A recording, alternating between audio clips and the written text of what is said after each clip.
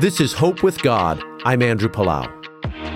How do you feel when you hear the word sin? It's an unpopular subject.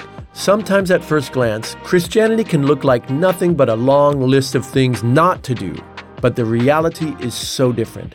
God knows us well. He has intimate knowledge of what will benefit us and destroy us. Because this world contains wrong and evil, God kindly shared His wisdom and graciously gave us boundaries designed to help us to thrive. Jesus said in John 8:31, "You are truly my disciples if you remain faithful to my teachings, and you will know the truth, and the truth will set you free." Living within the good boundaries God has given us is the freest way to live. He wants us to know what's true, and He wants us to experience genuine freedom as we were created to experience it. Living guided by God's boundaries will help you to thrive.